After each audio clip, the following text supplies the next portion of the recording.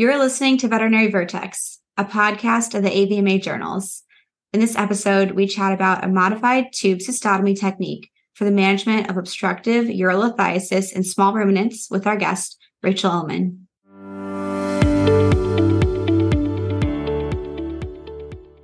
Today, we have Rachel joining us. Rachel, thank you so much for being here. I'm super excited to hear about your modified technique. This is certainly very commonly done in large animal hospitals. Well, thank you so much for having me on your podcast. It's my pleasure. All right, let's dive right in. Obstructive urolithiasis is a commonly encountered emergency condition of small ruminants. Your study discusses a new technique for the management of this condition. Can you give our listeners a bit of background on this study? Absolutely. So it was actually quite a few years ago when one of my resident mates and co-author, Dr. Leslie Weaver, found an article that described a minimally invasive tube cystostomy.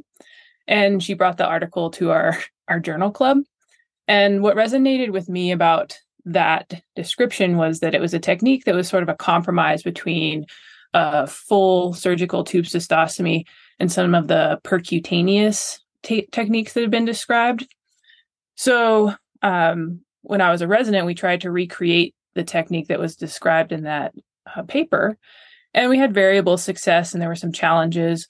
One of the things was that we didn't have the same trocar that they had used, which was a custom-made trocar.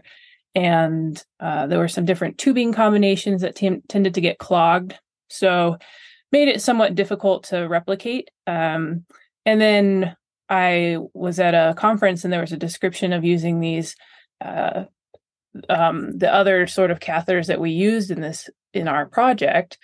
And I thought that could be the perfect solution if I could combine the technique with this different catheter kit using these human suprapubic Foley catheters. And that was sort of the start of this research project. Lisa's commiserating with you on the various catheter techniques. Yes, the challenges there were things like, there's pigtails and curved tips and sort of expandable ends. And a lot of them tended to be just temporary because they would come dislodged or clogged. Sure did. Yeah. Yeah, I know I saw a few cases just as a vet student, I remember, but these are always the cases that you get like a Friday evening and you're trying to go home and the black goat comes in and you're like, all right. Yeah, I don't think that goats tend to block any time other than the middle of the night. Yeah, I think you're right. So this study is obviously very important, but of the findings, what are the most important findings from the study? Yeah, I think that for me, some of the biggest takeaways were, firstly, the importance of patient selection, because not every animal is a good candidate for this procedure. One of the limiting factors is the length of the introducer that's included in these kits, or you can actually buy the introducer by itself and use your own Foley catheter, which works just fine. But I found that patient size was the limiting factor in that. The largest animal that I tried this on was actually too large in retrospect. It was a 100+ kilogram sheep, and it was a really, really fat animal. And it was extremely challenging to get that done. So patient size is important. It's also very important that the urinary bladder is intact and distended, because you have to be able to feel it blindly through this small incision. And if it's not distended, it's difficult to discern the urinary bladder versus other viscera. And so those were two of the main points. And then I think the third main point for me was just the importance of planning ahead for how you're going to get the urethra patent again, because that still remains the biggest challenge, I think. These techniques or tube cystostomies, percutaneous or this modified technique is just the start of really treating these animals, because it's all the stuff afterwards that still remains very challenging. Yeah, it's a really good point. We had a really nice JABA manuscript written by McConey from Cornell that laid out a nice paradigm day 1, day 2, day 4, did this happen? Nope. Go back to that, block them off, clamp the catheter. So they're difficult. Each one's a little bit different, and they can really add up and be costly. Absolutely. Cost is a major factor, I think, for a lot of folks in treating obstructive urolithiasis in these small ruminants. Yeah. Was there a specific case or just keeping you up all night, or what an animal of your own? What sparked your interest in small ruminant obstructive urolithiasis? There wasn't any case in particular, but my residency was at Oklahoma State University, and there are a lot of small ruminants at Oklahoma and a lot of show wethers, and that means there's a lot of blocked show wethers. And so I was lucky to train there under Dr. Bob Streeter, and he has a strong interest in obstructive urolithiasis. And as a resident, that was certainly influential for me. And I think that I was lucky to watch Dr. Streeter and other faculty at Oklahoma State struggle with treating obstructive urolithiasis and try different techniques. And they were very open to things like my resident mate bringing an article to Journal Club and then saying, let's try it. And so I think that was the environment in which my interest was sparked. That's great. Yeah, it's really nice to have a culture of openness and discussion and really trying to do the best thing for the animals in the end. We can always improve these techniques. Yes, I very much appreciated that. And certainly as a house officer, having the support and the trust of your faculty to try new things is, I think, sometimes rare. And I was lucky in that situation. My estimation is that's going to be the same answer to this next question I have for you. But what really inspired you not to just think about this technique, but to go through and then write this manuscript? Well, I tried this technique in a couple of different circumstances. I tried, universities, really. I was working at Colorado State University most recently, and then I was working at the University of Missouri before that. And I had a colleague, the resident mate who found the article, Leslie. She works at Kansas State University. And so there were people in different universities doing this, and we kind of had built up enough cases that I felt like there was data there. And I had presented on this technique and this topic quite a few times at different veterinary conferences. And it seemed like this technique was what sparked the most interest for folks.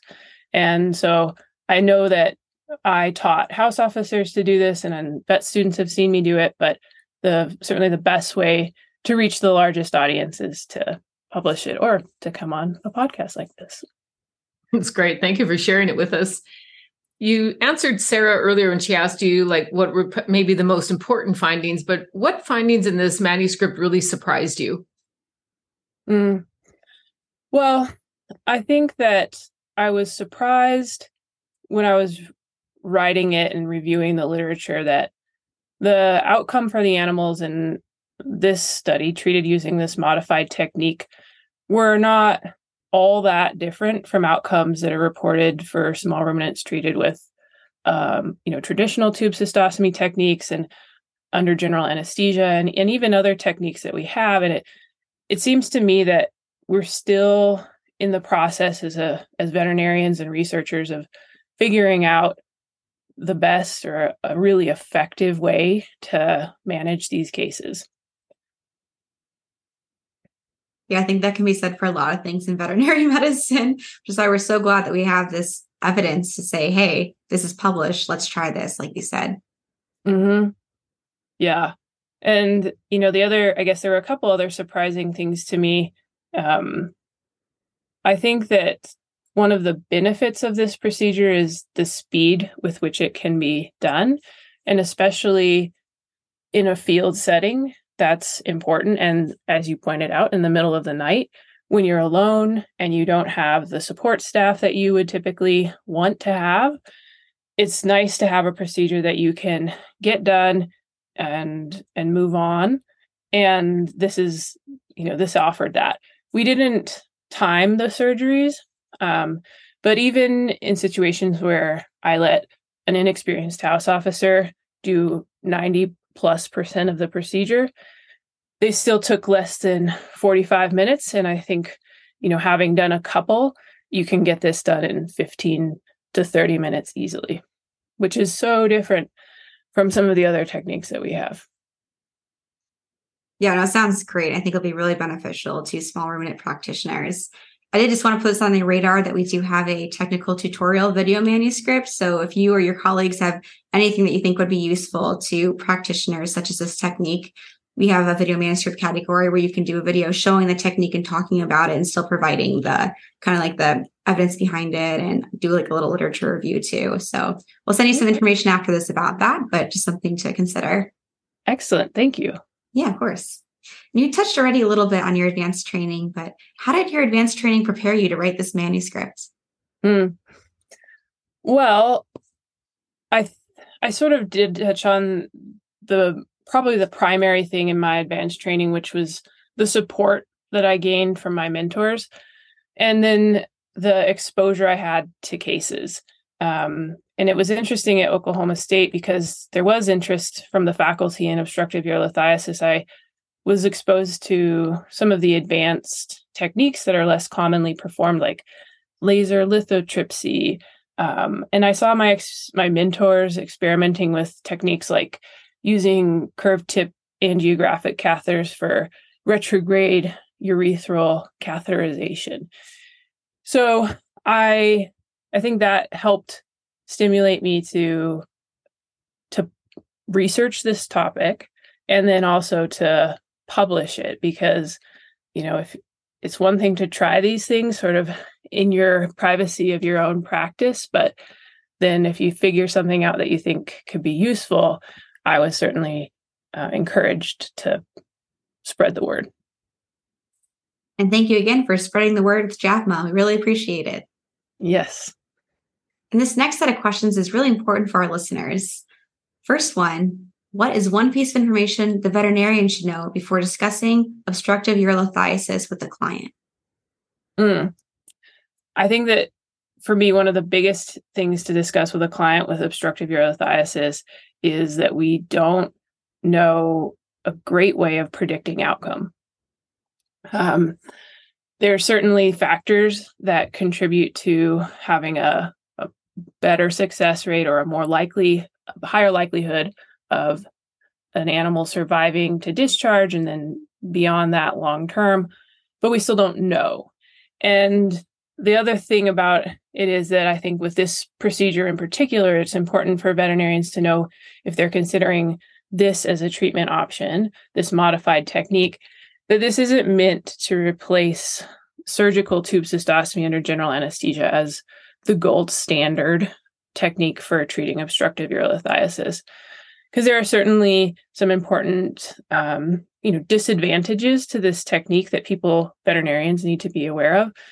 Probably the biggest one is that because it's done with this keyhole incision and blindly, you don't have the opportunity to evacuate any uroliths from the urinary bladder.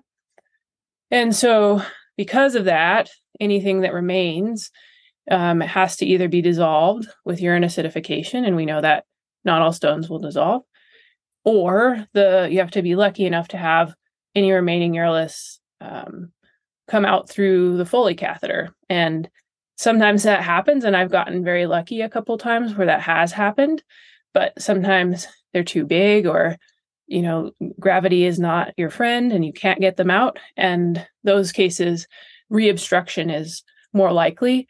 And I think that for all small ruminants that are undergoing treatment for obstructive urolithiasis, reobstruction is a challenge and something that we need to discuss with our clients. These stone forming animals. My cat's a stone former, and trying to explain everything to my husband. He's like, we're going to do this expensive procedure and it might not work. She could form more stones. Yes, absolutely. And I think that's one of the other huge challenges as veterinarians when we try to talk to clients about this, is that they oftentimes, reasonably so, they want to know what the chances are of success. And if you say, well, it's probably 50-50, and it's going to cost a couple $1,000s, that starts to be a challenging decision for folks. So. Our most recent block goat, when I was on clinics last week, the owner was feeding it chicken feed because the goat liked it. It needs to browse. That's what they do. And she just refused not to feed it chicken feed because she felt that, it was a pet, and she felt that she was being mean to it because it wanted to get in with the chickens. Pet goats definitely have some strange diets. I've had goats that eat potato chips and sweet tea and chicken feed. That would be management at home is probably the next biggest thing to talk about. That actually leads very well into my next question. On the other side of the relationship, what is one piece of information the client should know about obstructive urolithiasis? So, yes, that does lead well into this topic, because to me, the biggest thing that clients should be made aware of is that the ultimate success of this procedure, or probably any treatment for obstructive urolithiasis, depends largely on the aftercare that they're going to get and the management that the animal receives at home. So in the case of this modified technique, that includes keeping the animal isolated and quiet, where it's not going to be jumping around, where the tube could become dislodged. They have to have the e-collar, which for the goats, I find that sheep are maybe just not clever enough to figure out how to bite their tube out, but goats will do it the second they get a chance. And then if it's it's really important that the owners monitor the tube closely. So that means they have to watch that it's dripping and it hasn't become clogged. And then finally, really the hardest thing is rectifying any management, like feeding chicken feed, that is going to have contributed to the goat getting stones in the first place. And if we can manage them better or differently, maybe prevent them in the future.